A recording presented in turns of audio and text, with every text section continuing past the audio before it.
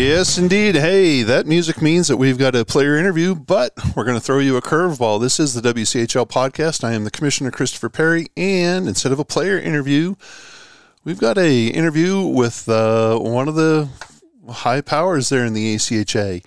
Let's talk to Ed Giacomucci, the ACHA referee-in-chief, coming to us all the way from Philadelphia, PA. Here we go. Let's talk to the ACHA referee-in-chief, Ed Giacomucci.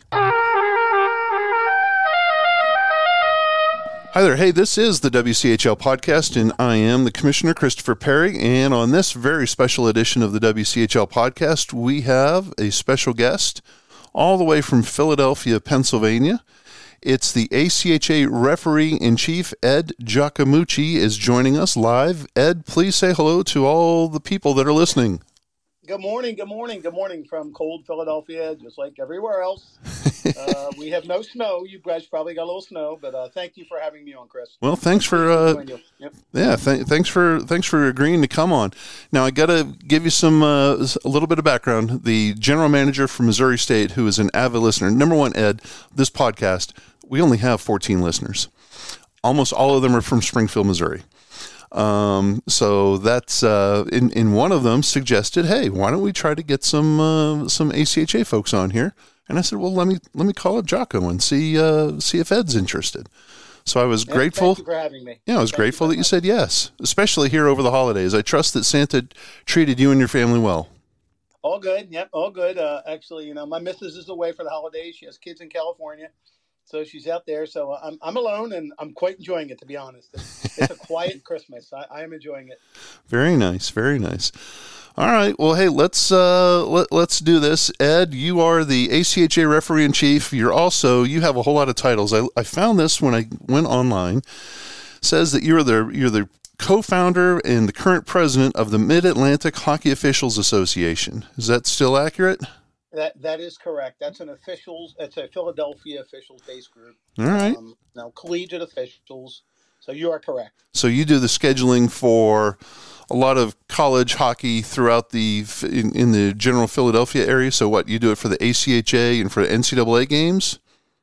We do the ACHA. You're correct. So it's all college hockey out here. We do college. We do some prep school. We do a little bit of high school. But it's basically higher level stuff. Okay. I have about 250 officials. They travel up. I bump up against New York border down to, a little bit into Virginia, out towards halfway to Pittsburgh, from, Philadelphia to Pittsburgh. So that's pretty much our Mid-Atlantic hockey, area. And we're going to assign somewhere in the area of 600 to 800 games this year. Between all of that. So we're pretty busy little group. Wow, it sounds like it. It also says you're the former president of the National Ice Hockey Officials Association. Now, if that doesn't scream Grand Poobah, I don't know what does. That's a group, NIHOA, and I'm still involved in that. So the ACHA is involved with USA Hockey, okay? Yep. And then NIHOA is another. They're a nationally recognized group. So the Philadelphia chapter area, I'm part of that. And NIHOA does everything that USA Hockey does not. NIHOA officials, they do private prep school, some stuff like that. So groups that are not involved with USA Hockey. Uh-huh. So there's two different worlds. Folks listening, if they know referees, that's common. It's USA Hockey and non-USA Hockey, sanctioned. I see. Okay. And then it also says, and this is, I guess, why you have the luxury of just chilling out, retired after 25 years with Bosch Automotive Services. Look at you. You did your homework. I tried. That's quite impressive, Chris. Yeah. I was very fortunate. Yeah. So I've been in the automotive industry my whole life. 25 years ago or so, I applied for a company called Chilton, which was an automotive book company. I went to work for them as a tech author and worked my way up. Chilton was purchased by Bosch. People say Bosch dishwashers, refrigerators, stuff like that. Yeah. I was in the Bosch automotive division. We do technical authoring, a lot of technical authoring. So I tell people, the little owner's manual in your glove box. So normally, the OEMs, the manufacturers, don't write them. They hire a company like Bosch to do that. So I was very fortunate with Bosch. I ran technical authoring teams. I did a ton of automotive technical authoring. I've lived all over the world, Chris. I'm blessed. I've lived in Australia, England, California. Bosch was good to me. Yeah. And then I ended up in the sales team in Bosch the last 7 years, selling to automotive manufacturers, selling tools. And then, year and a half, 2 years ago, I was very fortunate. Bosch came to me and they said, hey, here's an opportunity for you to go your own way. And I was quite happy to take it. Well, very good. So you lived in Australia, huh? I did. It was it was pretty cool. I lived in a town called Melbourne, which is southern Australia. That's not a town. That's a major city. I was out there for, 7, 8, 9 months, 8.5 months, something like that. It was years ago. And I worked on a project for Holden, which Holden is General Motors of Australia. Mm-hmm. Lived down there and did a technical authoring project for Holden, for Bosch. Bosch is a giant global company, 400,000 employees worldwide. So extremely fortunate to be down there. Went swimming in the Southern Ocean, and first place in my life I've ever been surfing, and it was a really, really cool experience. That's awesome. Yeah. And then, and you also said you lived over in Europe, in England? I did. Same type thing, a project for Bosch. It was a project for Ford of Europe. I went over there, did some technical authoring over there for Ford of Europe. I lived in a town called Basildon, which is in the area called Essex, just outside London. So I lived out there for, another 6-7 months. Huh. Pretty cool. My company was very good to me. Bosch was extremely good to me. Well, really fortunate for the opportunities I had. Sounds like it. Look at you, Cosmopolitan Ed Giacomucci. That's pretty impressive. Yeah. Jeez. Now, I was the only knucklehead that said yes. Sometimes that's a blessing and a curse, right? It was good. So, Chris, for the Australia trip, now just one more quick part of this. Sure. So, my boss, I worked in Exton, Pennsylvania in my office. I was in my office, and my boss, Oscar Schilling, comes to me one day, and this was like a Thursday. And he goes, "What are you doing on Monday?" I'm like, "I don't know." I always tell Oscar, "I don't know. What am I doing?" He goes, "You're going to Australia for 6 months." And I went, "What?" Wow. It was literally that quick. Now, I don't have children, so I'm blessed. So I could literally pick up, and I took off for 6 months, and it ended up being 8 months, something in that nature. That's impressive. Holy smokes. Wow. Yeah. Now, you played hockey. Let's say, I know that you're a goaltender. Yes, sir. And did you play hockey through high school, and did you play any junior hockey, or was it just high school and then college? I did. So I live outside Philadelphia. I live in a town called Havertown. As a kid, I always went ice skating as a kid. I always loved ice skating. Ardmore skating rink, and nobody would know that. It's literally just a skating rink. As a little kid, 6, 7, 8 years old, I used to go there and skate. And in the wintertime, I'd be skating on ponds. And I really enjoyed it. Started my hockey career when, what was I, Pee-wee? Yeah, somewhere in there. I forgot, Pee-wee squirt, something like that. Okay. So I started my hockey Pee-wee squirt. I was a goalie. Played, a couple of years of that Pee-wee, squirts, Pee-wees, Bantams, midgets. I played for the Haverford Hawks, the local team. Then went to high school, Haverford High School, and I was a goaltender for them. Played for Haverford High. And then I transferred in my midget year. I transferred to a team up the street, the Westtown Quakers. I thought it was a better opportunity, so I played Westtown Quakers. I played midgets, and I played 1 year of juniors for the Westtown Quakers. Huh. Yeah. 1 year of juniors, and then after that you said, I'm going to focus on school, huh? Well, not so much. So what are you, juniors? You're 17, 18, like something I get. So yeah. I started officiating when I was 15, 16, right in that area. Okay. And then I found that my passion for officiating was greater than my passion for hockey. Really? Okay. Yeah. I really, it is an unbelievable challenge to officiate a game. And again, I love hockey. I'm a sore sport. I hate losing. I'm one of those. Yeah. I continued to play sports my whole life, but I found that my love for officiating was greater than my love for hockey playing. Ed, how did you get involved? What was it where someone came to you and said, hey, would you be interested in officiating? I mean, how did you get, most people don't get asked to be official. So how did you get in there, especially at such a young age? They don't. So if you talk to any official, an official will have someone that got them started into it. So when I was playing, there was a guy by the name of Don Connors. Nobody here knows him, obviously. Don Connors was a guy that was officiating. And Don said to me, hey, would you like to try this? And I was like 15 years old at the stadium right up the street from me. And I thought to myself, yeah, I'd like to try it. So I tried officiating, and I was a goalie, and I really took to it. It was suited for me. I loved the challenge. I loved the quickness of the game. And my first year officiating, 15, 16, I actually used to skate my goalie skates. Really? Yeah, yeah. And I have people that come back to me and they say, "Man, I remember like you first started your goalie skates," and I quickly realized that because I could always skate really well. That was one of my strong points. One of my strong points. Yeah. I could skate forward, backwards. I was really an exceptional skater. That knock on wood, I was blessed with that. I worked at it hard.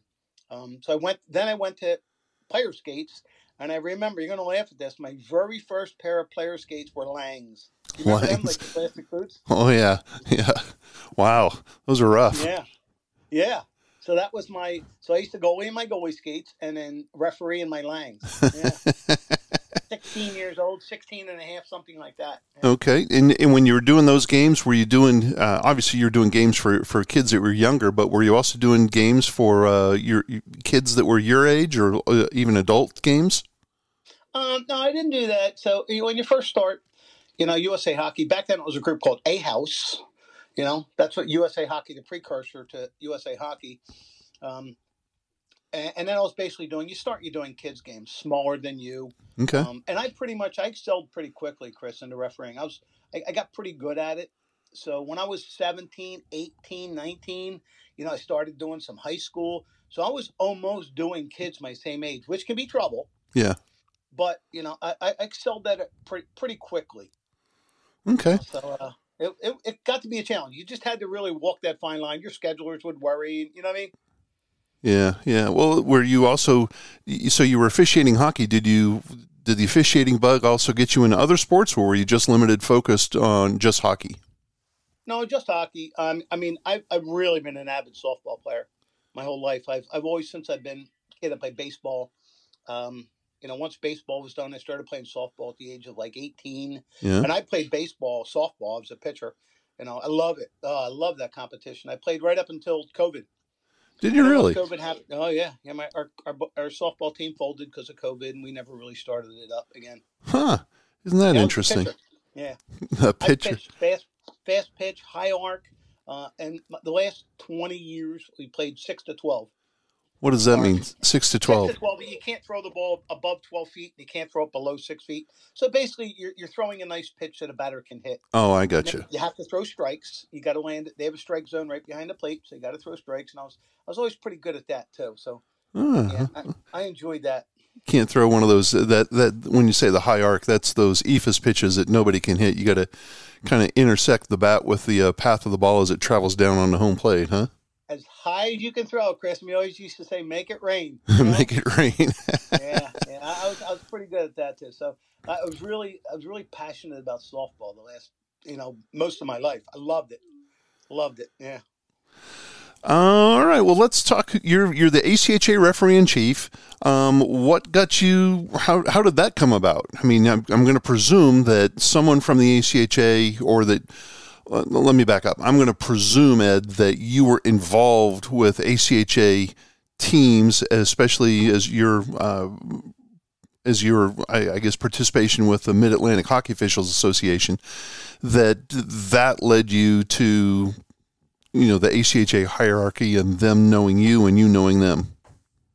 It did. So, when you're an official, you obviously elevate as you get older, and you elevate to higher levels of games. And then as I got to a little older, my early 20s, mid 20s, I started to get involved in management, the side of it, scheduling, putting together a group of officials, what's best for the officials. So I actually got involved in some management. That's where the NIHO and National Ice Hockey group started. Uh-huh. And then as, the ACHA grew, again, Chris, this is 40 years ago, so as the ACHA group grew, we found the need for a USA-based, insurance-based hockey group. That's where the Mid-Atlantic Hockey Association grew. So I was one of the founding members starting that, one of the management. I enjoy the management side of ice hockey just as much as I enjoyed the refereeing side. Really? Yeah, it's not for everybody, but I like it. I like meeting with people, meeting with the groups, scheduling officials, talking to the teams. I like, I'm the human that people don't see in the officiating side. No, well, that intrigues me because obviously that's my pull too, right? I'm not. People tell me all the time I'm not a hockey guy, but I do enjoy the management side, the administrative side of the game of hockey versus the playing or the coaching or the the officiating. So that's interesting. All right. Yeah. And then as I kind of grew in the management side, the previous referee in chief was Shane Hanlon. And Shane was a buddy of mine, and Shane said, hey, I'm going to step away from this. Is this something you'd be interested in? Yeah. And I said, yeah, I would actually. So, I put together my hockey resume, submitted it to the ACHA management, went through 3 rounds of interviews, and they interviewed a bunch of candidates. And I was blessed and fortunate enough to be chosen for the referee in chief. Yeah, and that was 10 years ago, was it? It was something in that. I don't have the exact date. I should know that, but I don't. Approximately 10 years ago. Yeah. Yeah, I remember Shane. He'd always be in the back of the room down there in Naples, trying to hawk things for, Howie's hockey tape, and Yes. he's quite the salesman in terms of he was dangerous with an open mic there in the back of that room. Correct. Yeah. Yeah, and then I was blessed that Shane put me up, for the position, and the management of the ACHA found that my qualifications, were what they needed for the position. good. So they were good to me. All right.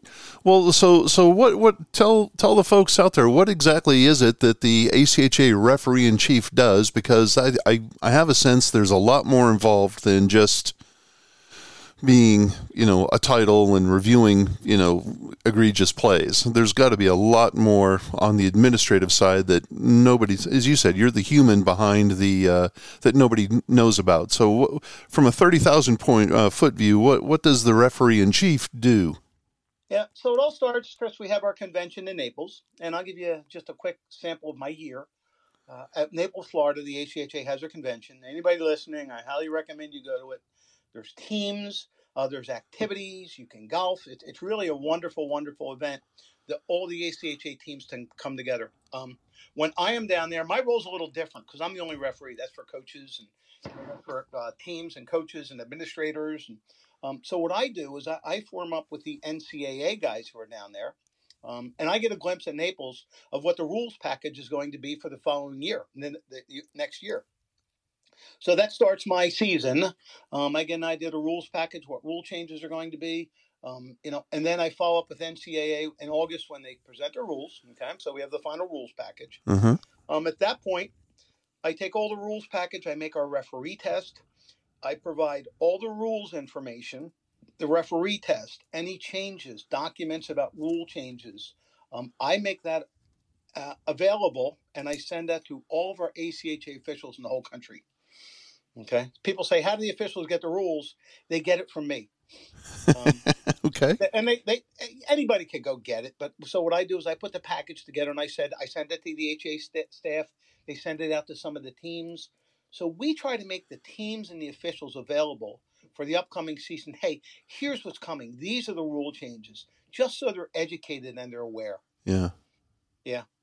So that starts my season. That's where it all starts. Okay, so that's Naples, and that starts your season. And so your season basically starts when the actual playing season ends, because Naples traditionally is the end of the season, the end of the 22-23 season will conclude for the most part with the coaches' convention in Naples in late April, early May of 2023.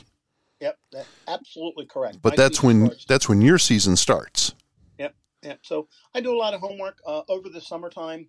It's a little more quiet. I'm presenting the rules package. I'm putting the information together. The NCAA puts together their final rules package, and it's a little bit of a challenge for us. So they put it together in the beginning of October. Even though I know what it's going to be, I can't send it out until I get the official documentation.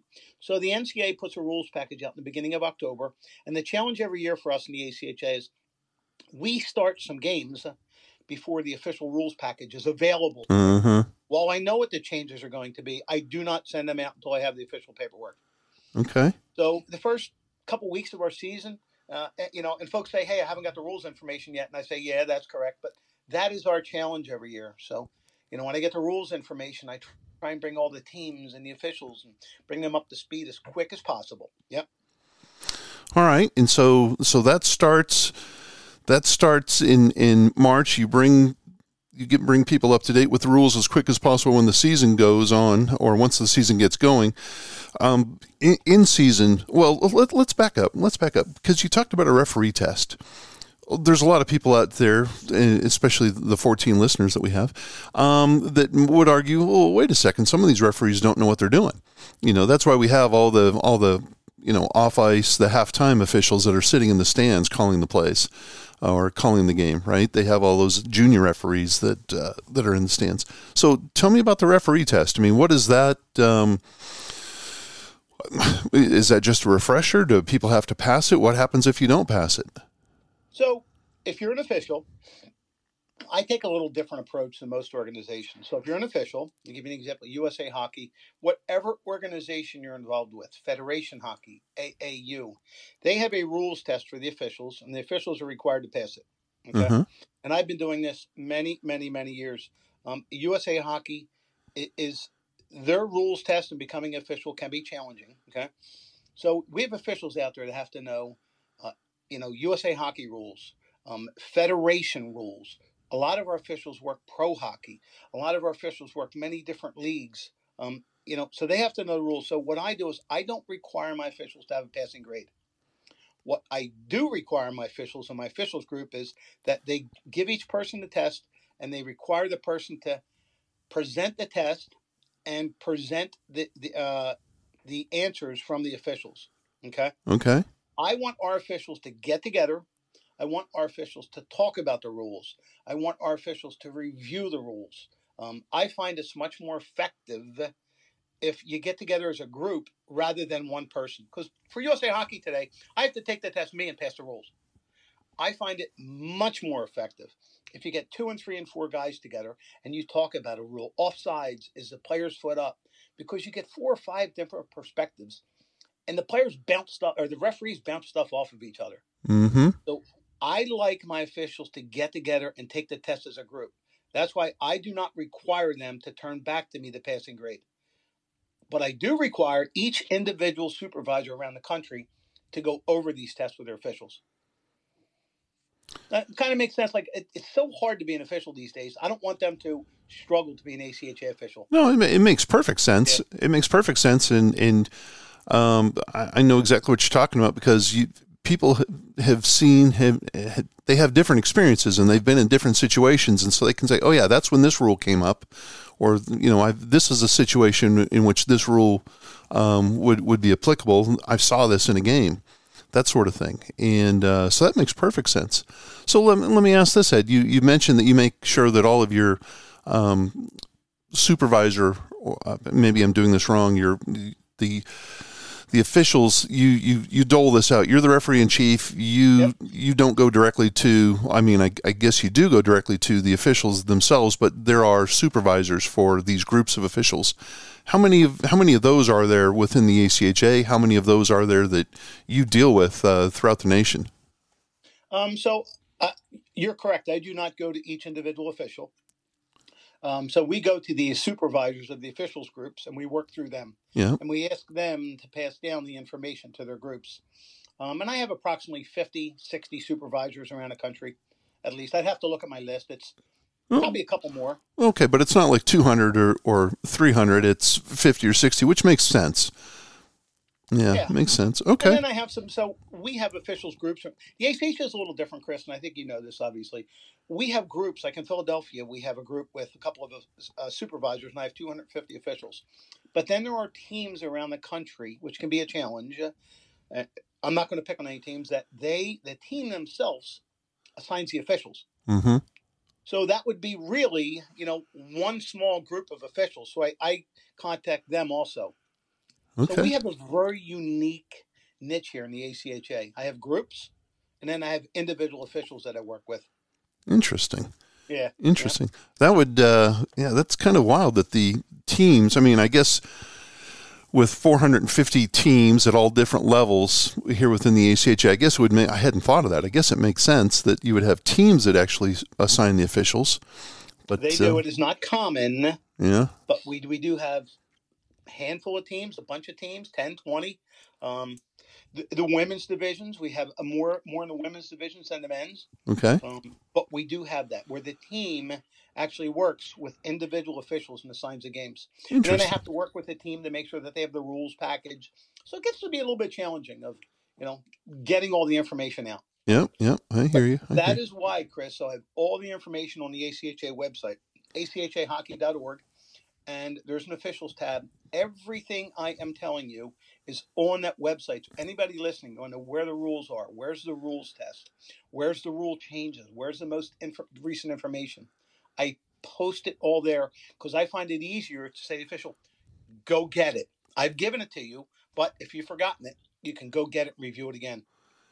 One of the things that I like about the ACHA website, and I'm partial to it, is the fact that the incident reports the forms are right there online. And I've had, just throughout my few years of being a commissioner out here, in one of the places where we have to, where there's not an awful lot of officials out here in the West, especially in some of the more remote places, but we have to tell them, or not tell them, but to suggest that, hey, this is the rule and you need to follow it, and all of these things are here. So when there's a major incident in a game, you should write up the incident report, and here's where you find the incident report. And they're like, oh, well, can you email it to me? And I'm like, no, it's right on our website.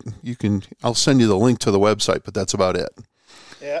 Yeah, very, very nice. I would like it, Chris, and this is I have a whole wish list. Yeah. One day make it an electronic form so guys could just go in and fill it out. Guys and girls go in and fill it out and just submit. That might make their life a little bit easier. Yeah.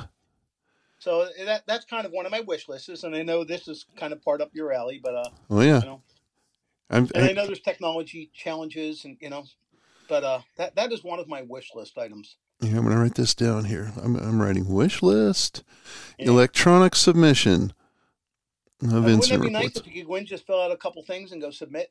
Oh, yeah. Come on. That's what everybody wants to do.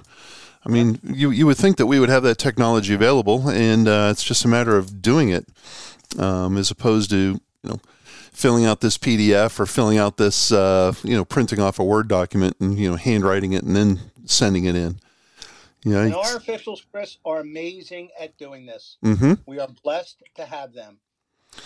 As you know, you and I know, obviously, that our officials are very dedicated. Yep. College ACHA officials are very dedicated, very good at what they do, and they want to help and get things right. There's no doubt about it. There's no doubt about it. You're D1. You're D1 league. So I have the men's 1, 2, and 3, and the women 1 and 2. So I get these from all over the country. My days, after my weekends, can be quite full. I was going to get to that question, but I wanted to wind up the season. If your season starts when the regular season ends, when does your season end? It doesn't. It ends when it ends at Naples. It's just a big circle. So I enjoy Naples, Florida, because it kind of gives me, it really gives me a break. Once the season's over and the Nationals are over, I take a breath. Yeah. Until Naples, and I kind of take a breath in that short term there, which isn't very long, and then Naples starts my season over the summer. I kind of a little bit in slow motion, but I'm still moving. Mm-hmm. I'm always, all of our officials groups, anybody that's in this, I'm always out watching games, watching high school games, supervising officials, looking for more officials. As you know, and we'll probably talk about this, the challenge of getting officials is it is the biggest challenge I have ever seen in my 45 years of doing this. Yeah. Well, we're definitely going to talk about that. Yeah. But let's. I want to double back. You said on weekends, your day can be pretty full. What's a typical game week like for Ed Giacomucci as the referee in chief? I know from my own personal experience when, let's say, stuff goes sideways in a game. I'm sending a video clip, or I get an incident report and I share it with you guys, or you guys, and by you guys, I mean, I'm men's Division I, so it's Brian Moran, the men's Division I commissioner, and you as the referee in chief. I'm just one conference in, one out of 9 conferences in men's Division I, and that's one division out of the 5. So what's a typical game week like for the referee in chief? So by the time the weekend comes around, I come around to Monday or so, I'm going to guess I probably have, out of all the emails, 10 emails that probably need some kind of attention, 10 game situations that need attention. I receive many, many more emails of game reports of, any situation that involves a suspension, a game misconduct, a DQ, or any situation that we should know about. I get a game report. So I probably get 30 game reports over the weekend, standard of DQs, and we file them. They come to myself, and they come to the individual commissioners, whether it be, Brian Moran, D1, John Eccles, 2, Derek Connor, 3, and myself. So we get a standard amount of just routine DQs that we track. Okay. And then I probably have about 6 to 10 that I need to look into. A DQ with an abusive official, a player that received 2 DQs, something that was a little above and beyond. So I go through them, and then out of those, there's probably 4 of them you can sort quickly. You know what to do. I work with our director of hockey ops, Dave Kurtz. Uh-huh. Sometimes we need to take additional action, and I say, Dave, hey, let's do this and this and this and this. And then every week there's probably 1 or 2 that I need to dig into a little further. I have to get additional game reports, got to ask for videos. I got to talk to some players. I have to talk to some coaches. Something that happened that just is, above and beyond, and it said is not to our ACHA standards. So every week there's probably a couple that I really need to dig into. Now, that's my standard week. Now, you said you talk to players. Do you actually talk to the players themselves, or do you just deal with the coaches, commissioners, the administration side of things, or is there a point in time where you do get on the horn with a particular player? So I would never talk to a player. Well, that's not true. If something happens that's above and beyond, yeah. I always want to give the player their chance to address their point. I think that's only fair. Okay. If something happens that isn't correct, the player is always the last person I talk to. Yeah. So I had one, a couple weeks ago. I talked to coaches. I actually talked to fans. I talked to several different folks. And the player, who was had a situation, I absolutely talked to that player. I want to hear their perspective. I don't think it's fair to put something together without actually talking to the person that you're possibly going to take action against. I want to hear their perspective. I got you. You're going to give him his day in court, basically. I would never do it any other way. Yeah. Never. Okay. All right. Well, that's what stood out to me when you said that, because I know from my dealings, I don't get the same urgent calls that you would regarding player and player behavior, but I do get things from players every now and then. Stat, change this, hey, my name is misspelled, or hey, can you help me out? And I don't like to talk directly to players regarding those types of things. I mean, I don't mind talking to a player to say, hey, how are you? And, shoot the bull with them. But when it comes to the administrative side of things, I always like to, work the chain of command, if you will, and go through coaches, administrators, and let them deal with that. I don't want, so that when you said you talk to players, I was like, whoa, wait a second. It is not common. I'll give you an example, Chris. I'm not afraid to say this, but we had a player-fan interaction. Mm-hmm. And there were many things that went wrong in that they should never come together. And at the end of it, I made sure I talked to the fan, wanted to have their side, and I talked to the player and I wanted to hear their side. Okay. So well, that makes sense. That was only fair and appropriate. Yeah, that makes perfect sense. Sense. All right. So that's your Monday. When does that's your Monday, but that's how your week starts. When do you go through your process and you say that you whittle the 10 things that need some attention, maybe down to 1? When is that down to 1 by the by the Wednesday or Thursday, and then you start the whole process all over again? Is that how life is, or? Yeah, pretty much. I mean, some of those situations that I need to talk to multiple people may last a couple of weeks. Just simply getting in touch with folks. Okay. But that's pretty common. Also during the week, we always talk about officials scheduling. Our area is not the only area that's short.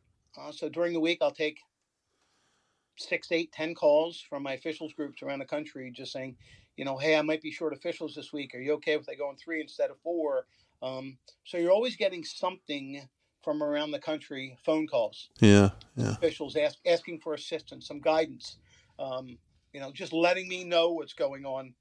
So that's a common scenario too. Calls during the week. Okay. All right. Makes sense. Well, let's, before we get into talking about the shortage, I want to delve into the wish list because we've already talked about one of Ed Giacomucci's wish lists, and that'd be the electronic submissions of incident reports. I know from in years past, we've talked about you've expressed an interest in trying to do some other things, maybe standardizing some of the overtimes procedures throughout all 5 divisions. If you were king for a day in the ACHA, what would King Ed Giacomucci, what are some issues that you'd like to resolve? And Ed, the beauty of this, Ed, is nobody listens. Board, Chris, I don't want to go there. There are just, out of respect to our board and things I'm working on with them, there's some things I don't want to share. All right. Well, what's 1 or 2 things you would want to share? I mean, I'm not trying to get you in trouble here. And again, nobody's listening. But you never know. Well, that's true. I respect my seniors.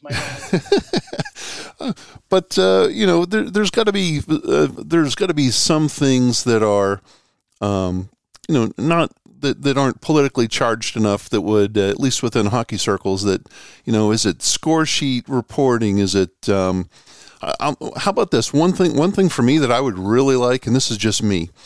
I would like for not a better explanation, but I guess a better information provided to teams about how they can appeal, and I guess it's more of managing their expectations because, Ed, you know how it goes. I'm sure you know probably more so than anybody because you're on the receiving end of a lot of those things. And I've given you a couple of those receiving things where something goes sideways on a Friday or Saturday and it just doesn't smell right. Some kids were having a pig wrestling contest in a corner and they just wrestled one another to the ground, but they didn't fight. But they've got 2 or 3 DQs issued each, and now they're sitting out for the next 3 weeks. And by God, we're playing the game of the century this Friday. We got to have this overturned. Coaches, teams, they expect that to be looked at and resolved. They don't understand that there's a process that it has to go through. I guess if I were, one of the things that I would like is for a better of some what I would call client management in terms of managing those expectations, so that folks would know, hey, if you can appeal it, but it's not going to be something that's immediate. It's going to take a week or 2 to go through with the process. What's something or something again that's not politically charged? I don't want to get you in trouble, Ed. I'm not scared. Right. No, I will tell you this, Chris. So I if I had a wish list, I would like our ACHA technology, the website, to be just a step better. Yeah. And what I mean by that is of tracking of penalties. So I could look and see what players have penalties. Something a little more, technology based. Okay. So I think our website, the technology of it, could just be a little refined. So we could track penalties. Officials could submit, game reports. Again, somebody could go in there and maybe submit an electronic appeal. I think those are all in our wheelhouse of what kind of we're all talking about. Yep. Okay. All right. I like that. I think, Ed, one of the first things we need to do is fire the guy that deals with the ACHA website because that current guy is a bozo. He doesn't know what he's doing. So, all right. And I understand technology is difficult, Chris. It's not cheap. And I understand because I used to run Bosch when I worked from run websites. Yeah. And I understand the technology behind it. It is not easy. One of the things I would love to do with the website is just to get an app. I think it would be great to have an ACHA app. But apparently that's a little difficult. So, yeah. But hey, let's talk about it. You brought it up. You mentioned it. It's a problem nationwide. There is a shortage of officials, especially not just in hockey, but in all sports, but especially in hockey because hockey is such a unique sport. So I read an article, and again, this is just me doing, Googling Ed Giacomucci. I read an article where I think it was out of the West Coast, and there was a coach that said, yeah, we got a shortage of officials, but it's because all these guys want more money. They're always wanting more money, and so that's why we have a shortage. And you came back and you said, no, it's not that. It's because these folks are taking abuse, and they're figuring it's not worth their time.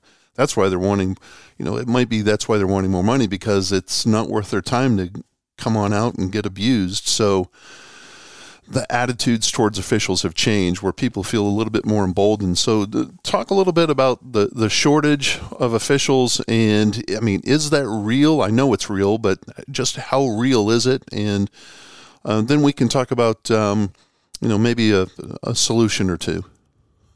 Yeah, so if I'm involved, Chris, there's a shortage of officials. And there's many reasons for it. Okay, it is not just ice hockey. I've seen national articles on it on NBC News about sports officials. So it's real. There are many reasons why there's a shortage of officials, and we'll talk about that. Our sport, in my opinion, is the worst because our officials have to be skilled, talented. You cannot bring someone who says, I want to try officiating in the hockey, because our officials are ex-players who have played since they've been young. Uh-huh. It is a skilled sport. So you have to be able to skate.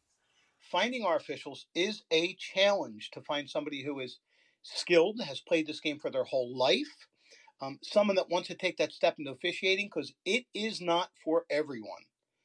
And then simply retaining that official. That's where our challenges come in. Okay? Yeah. So that is our challenges. And you can look at, I'm going to give you some statistics. Sure.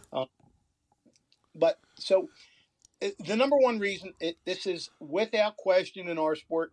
I'm involved in USA Hockey Boards. I'm involved with Federation, AAU, private organizations. The number one reason that we do not retain officials is abuse. Abuse from the parents, abuse from the fans, abuse from the players.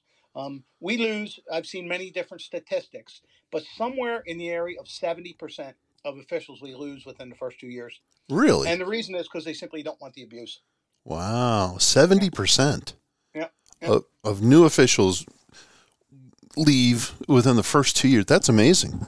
Yeah, and I've heard numbers within the first 5 years, we lose 80% of the officials. Wow. And it's what do you think is the number one reason that folks officiate? What do you think? I'm going to ask you that. I would think a couple of things. First, people are interested in money. So I'm going to say the pay. I'm going to say number two, they're interested in trying to enhance or to stay in the game.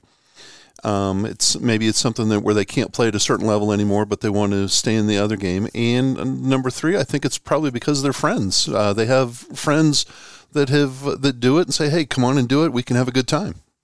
Okay. Number one reason. Yeah. Why folks officiate: love of the sport. Okay. I'm looking at a statistic here. 70% of all officials that go into officiating officiate because love of the sport. Yeah. And that was me. And that's you're going to find, that the officials that love the sport will elevate themselves to the higher games. The officials that do it for the money, they do not go to those higher elevation games. Yeah. Okay. Makes sense.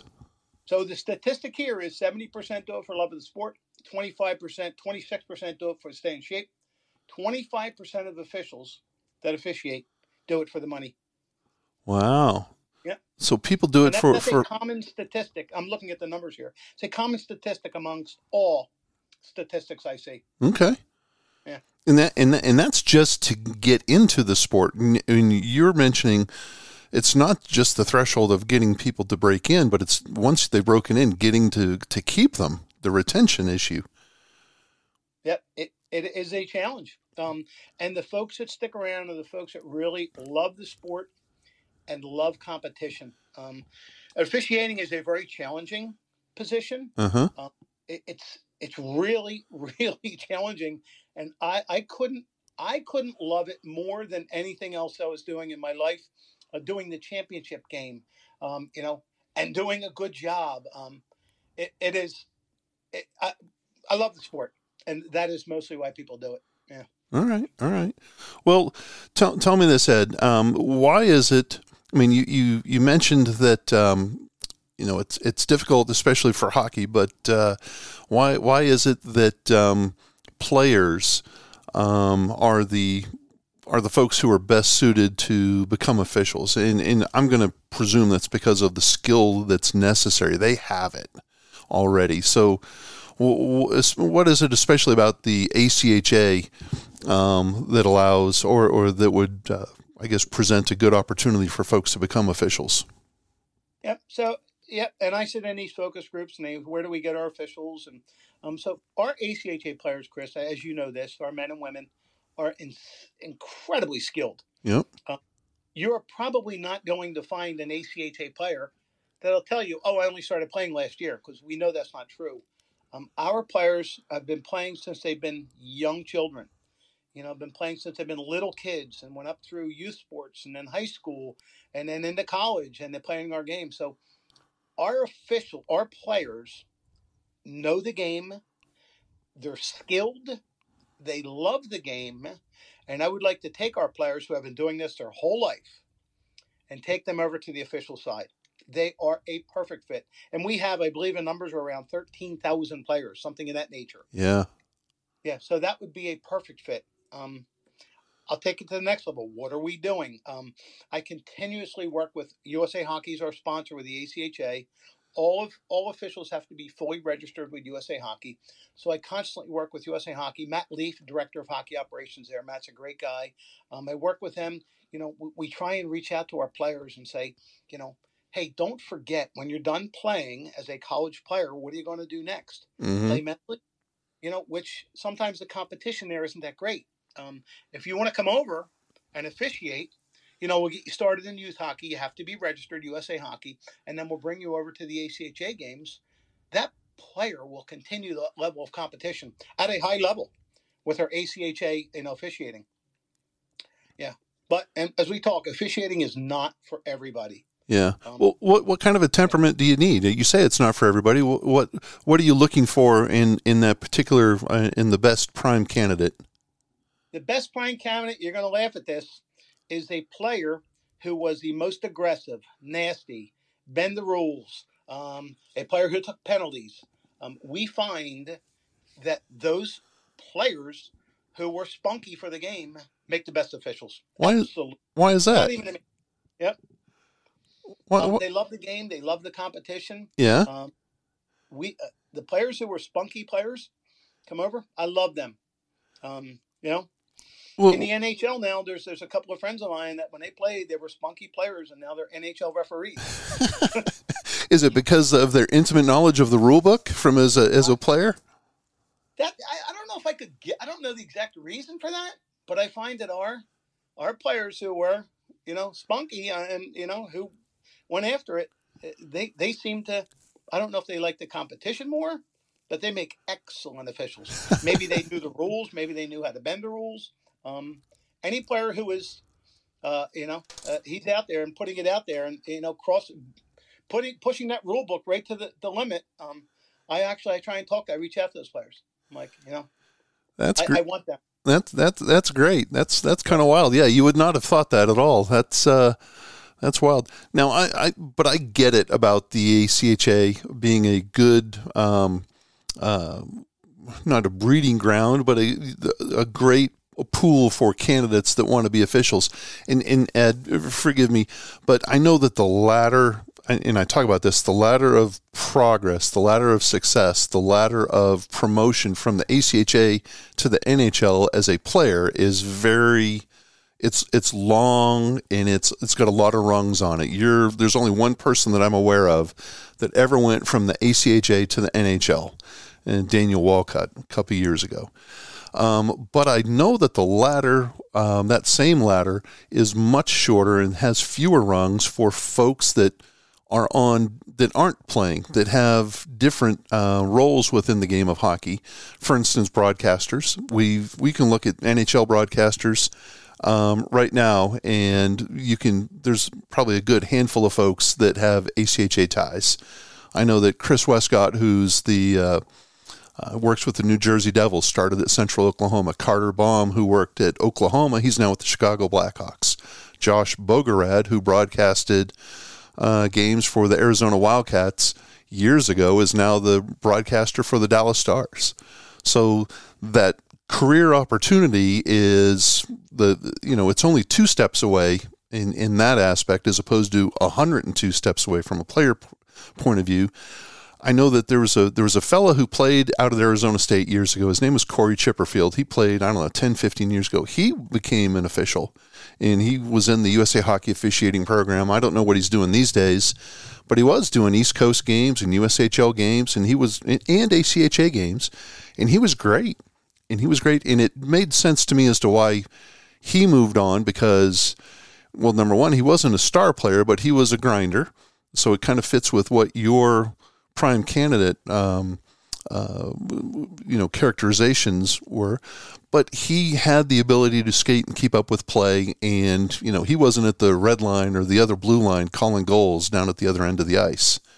He was pretty good. So it makes sense that the ACHA would be a place where kids, once their playing career is over, where they can keep playing competitive hockey, but from the officiating point of view, they can stay in the game and still at a very high level and have the opportunity to advance to an even higher level. Is that excellent points, Chris? Yeah, I could talk on this all day long. So I have many officials in Philadelphia or all across the country that actually work pro hockey. When I was a young kid, I worked in the American Hockey League and the East Coast Hockey League. My first pro game was actually here. Nobody would know this, the Philadelphia Firebirds. It was an American Hockey League team out of Philadelphia, and they played in the Civic Center. When I was a kid, I was a linesman for the American Hockey League for a while. Yeah. So you are correct that getting to that point from an official's point of view is easier than a player. Right here in Philadelphia, I have numerous officials that work the American Hockey League. I have one of my women that's a referee in the American Hockey League. So it's all across the country. I can tell you officials. I can give you names up and down where United States Hockey League. So I could tell you names all up and down. Where they started and actually moved to the US, HL and all those other leagues, working their way up. Well, let me ask this then, Ed. Presuming that we do have, an extra listener or two, if someone is interested, if somebody does want to continue as an official, how do they get started? I mean, what should they do? Yeah. So again, our officials all have to be USA certified. So if somebody's listening as a youth, and wants a young child and wants to start, you would start by going to USA Hockey and registering. Our college players, they would want to do the same thing, but I would want them to reach out to me, referee at achahockey.org. Again, we send multiple emails during the year. We reach out to the teams. So I don't know if those players have seen them. They can respond, but everyone would have to start with registering with usahockey.com under the officials tab. That's where it starts. Huh. And then they reach out to you. So they register with USA Hockey, reach out to Ed. Yep. And then I will put you in touch with your ACHA supervisor in your local area. Most of these players don't need to reach out to me because they actually know the officials. Mm-hmm. They know who the supervisors are in the area, and the local supervisors will actually help get them started. Okay. All of the officials that I know myself, there's always a person that will take you and mentor you and get you started. Very few, in my opinion, very few officials go to usahockey.com and register. Somebody usually gets them kick-started. Like, to me, it was Don Connors. Many of my officials in the group, again, I'm an old guy, they tell me, hey, you're the guy that got me started. So I suspect that, a lot of players who are interested, they've already either started or they've talked to officials or how do I do this? But we will gladly help them. Referee at achahockey.org. And I will gladly help you get you started. Wonderful, wonderful. Well, let's We talked about, we mentioned, the number one reason why folks get out of the game once they try the officiating is because of the abuse that they endure. What can be done to maybe, kind of stem that tide of abuse that gets thrown people's way? Yep, that's a very fair point, Chris. So, again, I've been doing this a long time. From coaches and all that, all they know is that the officials, if we don't show up, we're not there, and it's the officials' fault. I believe it starts with some education. Mm-hmm.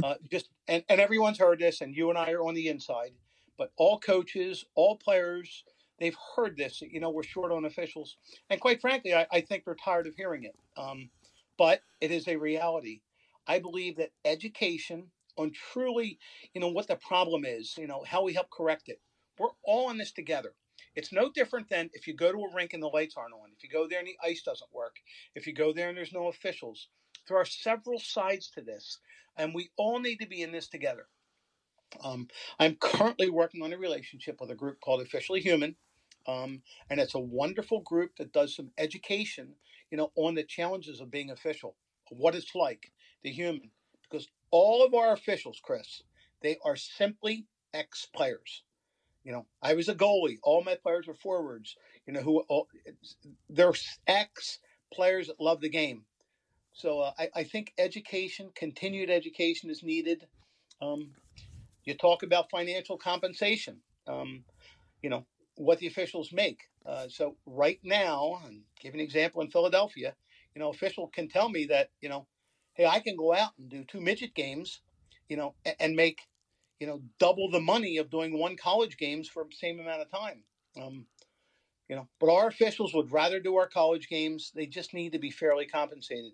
So the pay rate is slowly increasing, but it's a challenge. There are not enough officials. So what do? Yeah. You might have to pay them a little more right now until the numbers go up to take the higher level games. Okay. Well, and I got to believe, you mentioned that the number one reason why folks become officials is for the love of the game. And I mean, Ed, let's be honest. I mean, that's why kids are playing in the ACHA. It's for the love of the game. Most kids are paying to play hockey in the ACHA. And, they're true student athletes. And that's part of it's one of the reasons why I'm drawn to the ACHA is because these aren't, I'm not going to say these kids aren't, gifted and with scholarships and treated like kings, on campus with everything. These are regular college kids that are busting their hump, probably working, going to school and playing, but they're playing for the love of the game. And so it would make sense that kids in the ACHA that are playing once their 5-year playing career is up, if they want to keep staying at the competitive level and stay in hockey and as you say, not just go to beer league, this would be a great opportunity for folks to do it. And so tell me more about Officially Human. What is it? What is it? I guess, or is it for all officials? Is it just for hockey officials? Tell me a little bit more about Officially Human. Yeah. So this group, Officially Human, again, we do not have any kind of official relationship. I've been in conversations with them. I like what they have. It is education, all sports, education. And I sent you a couple of public service announcements on just what the officials are like and what you should really expect. When you go to a game, you should probably, worry less about the officials and cheer for your team. And, there's a whole lot to it. There are some training modules that they have that I would like to implement into the ACHA. So it's education on just that, Officially Human, that, the officials are humans. You wouldn't go to your boss or go into work and scream at your fellow worker with obscenities, And I get it. Hockey is a very, very emotional sport. I do not have a problem with that. And I tell every group I talk to, every locker room I go in with the coaches, every team I talk to, it is okay to become emotional. When you cross that line and getting personal, chase the official into the parking lot, chase the official into the referee's room, screaming at the official with obscenities and telling them, personal stuff about their families. Yeah. That is unacceptable.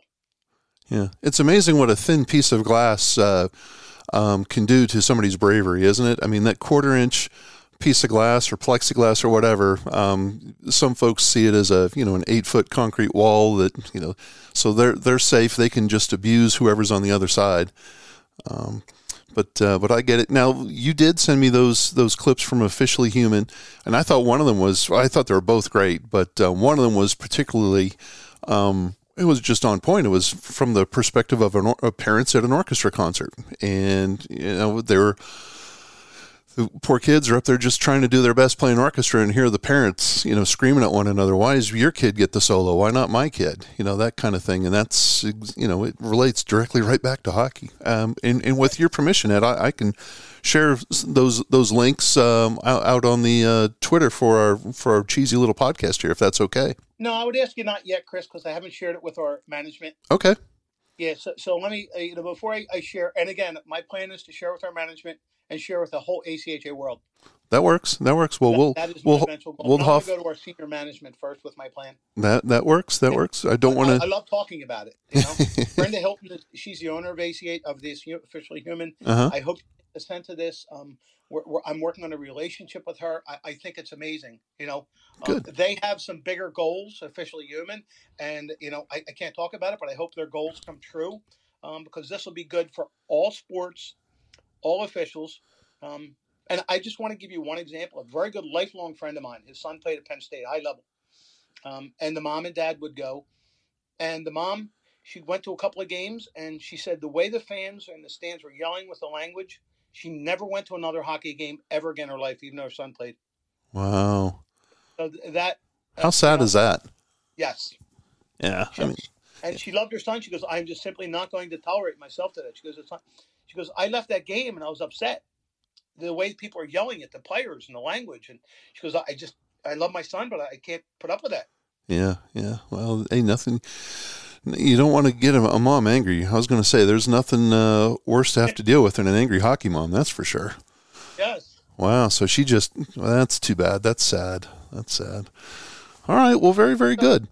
Yeah. So we're trying to change it, Chris. And I know guys like you and, the board, the ACHA board, and I know they're totally on board. And I can't thank everybody enough for trying to make this situation better. Well, we're trying, and that's why we've got good folks like Ed Giacomucci and helping us out with the ACHA referee-in-chief. All I know is this, Ed, whenever I've had the occasion to call from a commissioner point of view to the referee-in-chief, you've been nothing but gracious. And even when my guy might have been totally out of line, you were nothing but gracious. And so I always appreciate whenever I have to deal with Ed Giacomucci, not only on a personal basis, but also on the professional basis. One of the things that always stood out to me from what you told me years ago, I was asking you to look over a fight, and you didn't look at it from the perspective of the fight. You were looking at it from the perspective of the officials and the linesmen. And you said, look, those two kids, they might not have they might not have been Frazier Ali out there on the ice, but they were causing my guys to have to work and to work harder than they should have just to separate them. So, the penalties they got were the penalties they deserved. And that always resonated with me, is that, there's more than one perspective on how folks watch and see this game. And so I always appreciate that about you, Ed. So there's me blowing a little smoke your way. So take it for whatever it's worth. I'm not a fan of fighting, Chris. Even in pro hockey, I am just not a fan of it. I never have been. And yeah. Look, I come from Philly, the Broad Street Bullies. I mean, there wasn't a tougher team in hockey. Yep. I'm just not a fan of fighting in hockey. I never have been, and I never will be. Again, I got no problem going at it and being really physical, but fighting in our sport, I'm just not a fan of it. Yeah, especially at this level, right? Kids have to go to class the next day or go to work, and it's not like you're being paid to do this. You're paying to play. Thing, yep. Yeah. Geez. Whenever I sit in these meetings about a review of supplemental discipline, I'm like, our children in college have to grow up to be doctors and lawyers and mailmen and whatever profession. They have to raise families and kids, and it is incredibly important for our players to enjoy the sport and us to protect them, to live their life. Yep. That's absolute truth. Yeah, and I also want to talk about something else, Chris. So sure. About officials, some of my officials, look, they make mistakes. My officials are human. They're not perfect. Some of my officials get, above and beyond what they should be doing. The adrenaline gets a hold of them. I actually, I penalize, and I suspend officials, routinely. Every year I probably suspend half a dozen officials for some games, not doing what I expect them to do within the ACHA standards. So the same standards that apply to players absolutely apply to my officials. So that's a point we didn't talk about, and I would like everyone to hear that I hold my officials to a high standard. If they do things that are not within our standards, Chris, and my standards, they will take a vacation, and that's what I tell people. I like how you put that. They'll take a vacation. Yes. Well, I'm glad you brought that up. Yeah, I wouldn't. That's interesting. Well, and that's good to know, right? That just like there are people watching the players, there are people watching the officials, and they have standards. Yeah. Yep. Yeah, and I am not easy on while I back them up. If they're wrong, I will tell them they're wrong. And I do multiple layers of supplemental discipline on my officials. I've had them write letters. I've had them do community work. I've used a very unique approach to some of my officials, about discipline. Interesting. Very interesting. Well, let's hope that you don't have to do that as much this season. I've had a couple. It's good. But the officials should be held to a higher standard, Well, yeah, they should. We're there. We're the professionals. We're paid, I know it's a high-stress job, but we are held to a higher standard. If my officials go outside of their responsibilities and outside of the standard I expect, they will hear from me. And I will, issue supplemental discipline. Wow, there you go. That's what the referee in chief does. Wow, that's impressive. So there's lots to it, yeah. Yeah. All right, hey, we're going to get you out of here, but I'm going to end on one note here, Ed. You've mentioned it a couple of times. You're a Philadelphia fan. I know that you're a huge Philadelphia Eagles fan. So let's talk about this. The Eagles are doing well so far. You have an Oklahoma Sooner at quarterback in Jalen Hurts, even though he's hurt right now. Yeah. I know. Again, Mr. Google is a great research assistant. The Giacomucci's have had season tickets to the Eagles for years. What, almost 50 years now, if not longer. Yeah, my dad first started going in 1950, and I've been going since I've been 10 years old. Wow. 60, yeah. So let's talk about it. I mean, I don't want to bring up the past. I mean, heck, you and I were talking when the Cowboys were just playing the Eagles. And I think when you and I were talking, the Eagles had just taken the lead. Obviously, they didn't win that game. So, but they're having a hell of a year so far. What's your prognostication? Put on your Karnak the Magnificent hat, and where do you see the Eagles going here for the rest of the season? Well, it's not a bad time to be a Philly sports fan. Yeah. Our soccer team, our Major League Soccer team, was in the championships. Our Phillies were in the World Series. I mean, they were right on the verge of winning that. Yeah. Our Eagles are doing well. Our Sixers aren't doing so bad. But Dallas Cowboys this past week is the number one. They're villains here in Philadelphia. They're our number one rival. Nobody in Philly likes Dallas. And to lose to Dallas is hurtful. But again, I know the Eagles had 4 turnovers, and they're not going to win any game with their 4 turnovers. So this weekend coming up on New Year's Day, they play the Saints, and I'll be there, with 70 other thousand fans, and I'll be the one wearing a green Eagle shirt, Yeah, so it's well, they're one game away from clinching the NFC East, right? One win. That's all we need. We have 2 games left. Okay. Home against the Saints, and then the home against the Giants. So the last 2 games are at home. Oh, that must be. Jalen, they're talking probably won't play this weekend. Yeah. So they're talking about that. So it'll be Gardner Minshew, who isn't bad. Eagles would have won that game, Chris, if they didn't turn the ball over 4 times. Oh yeah, I mean that's the thing. And Gardner Minshew, he's a heck of a player. I mean, come on, he played for Mike Leach. He knows what he's doing. He can sling the ball. Yeah. Yeah, and then what do you think their chances are in the playoffs? I think they're good. I do. I think they're good. All I know is the Eagles invoiced me already for the playoff tickets. So, their technology is working great, huh? It's working good. Yeah. So it's I am not a guy to look too far ahead. I'm a one game at a time kind of guy. Yeah. Would I love them to be in the Super Bowl? Absolutely. But it's the NFL. It's tough. It is. So it's I literally am a one game at a time kind of guy. Well, I was sitting there watching last night. Last night it was the Cardinals and the Buccaneers, and I mean it was a game. It wasn't a scintillating game, but they're talking about with Tampa winning, how it keeps their playoff hopes alive, and that once Brady gets into the playoffs, you never know what's going to happen. And I'm thinking to myself, wait a second, there are a couple of teams that out there that I don't want to run into, no matter if I'm anybody. Like I like the Cowboys, don't get me wrong, and the Patriots are my other team. But the Cowboys, I think, are thin, and I'm not saying that, not being disrespectful of the win. I just don't see. They've got a really good defense, but their offense is kind of hit and miss. And when they're on, they're great, and when they're off, they're god awful. I don't see the Cowboys as a scary team. I don't see the Buccaneers as a scary team. Philadelphia, I can see as a scary team. The Bengals, I see as a scary team. The Chiefs, obviously, a very scary team. So, and I'm not asking you to put them in the Super Bowl just yet, but you've got to have some confidence that if they don't get the bye as the number one team in the NFC, that they're at least going to get a home game against a relatively, they'll be the second seed, and they'll get the 8th or 9th team that makes the playoffs. Yep, and a home game. Yeah. Coming into Philly, Chris, I don't know if you've ever been to a home Philly Eagle game. Never. It is. The fans are insane. They're out of control. It does not scare me for anyone to come in here to Philadelphia. I do not believe, again, turnovers are the key. I do not believe anyone will beat the Eagles at home.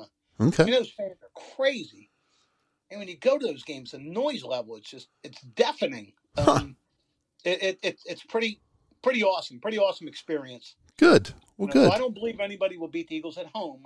If the Eagles have to travel on the road, which I don't see that happening, it could be interesting. Yeah. All right. Yeah. Well, very good. Well, listen, Ed, I appreciate your time this morning to talk about your role as referee in chief, also to talk about the shortage of officials, the reason why there's a shortage of officials, how we, might possibly, have, get a solution started. And so, listen, I appreciate you, and I appreciate your time, and just want to thank you very much for being on this WCHL podcast. Again, there's only 14 listeners, Ed, so if you really do want to be king for a day, and you want to void the board and make them play for the Giacomucci Cup, we can do that. We can give all the kids little statues of Ed Giacomucci, the MVP. They can get the Giacomucci. We can call it the Ed, and they can get a little statue of you as the MVP instead of like a cowboy boot or whatever it was we gave away a couple of years ago. No? No, I thank you, Chris. Yeah. And the only thing I would have to say, if anybody has any questions, please, just my email is referee@achahockey.org. I'm easy. You send me an email, I get right back to you. I will gladly help anybody with any questions, concerns. I'm here to help. That's the best thing I can say. Yes, you are, and you do a great job of it. Ed, listen, I appreciate you. You're always on point. You're always on message, and you're just a class act. So I appreciate you putting up with me and my baloney this morning. You're amazing. We've known each other a long time, my friend. We have. You are really good at what you do. We are blessed to have you helping in the ACHA. No, boy, don't say that too much. There are people that you really are. You're all of that. Yeah, well, you're good for us. You're very good. I appreciate the kind words. There are some folks out there that probably wish I'd step in front of a bus, but one of these days. Well, you and I hold hands, right? Hopefully not anytime soon. Give us a couple more years, please. So, Ed Giacomucci, listen, thank you so much for being on the WCHL podcast, and hold on for the rest of you. We'll be right back. Yeah, what do you think of that, huh? That's kind of interesting. Ed's a great guy, and for all the, he was giving me an awful lot of accolades, but hey, I don't deserve them. Ed, if there's anybody in the ACHA that deserves all those accolades, it's Ed Giacomucci. He's a salt of the earth kind of guy. I thank him for his time, and I want to thank Ryan Armstrong from Missouri State University, who suggested this series of talking to folks from the ACHA. We hope to have some other ACHA folks on intermixed with these player interviews. I also want to thank each and every one of you for listening to this podcast. I know that we joke around and that we always say that there's only 14 listeners, and they're all in Springfield, Missouri, but I know that's not the case. So we appreciate you listening. We appreciate your support of the ACHA and of the WCHL and of the student athletes that are playing these games that we appreciate so much. That they don't get the credit that I think that they deserve. And again, I hope you found talking to Jocko pretty interesting. He's a sharp guy, and it's got it from a different kind of perspective. We all see it from wins, losses, and players and our team, and he's looking at the game from through the prism of officials. And I thought this was a great, interesting conversation. So listen, we're going to get out of here. In the meantime, want everybody to stay safe, and we hope to talk to you pretty soon. Take care.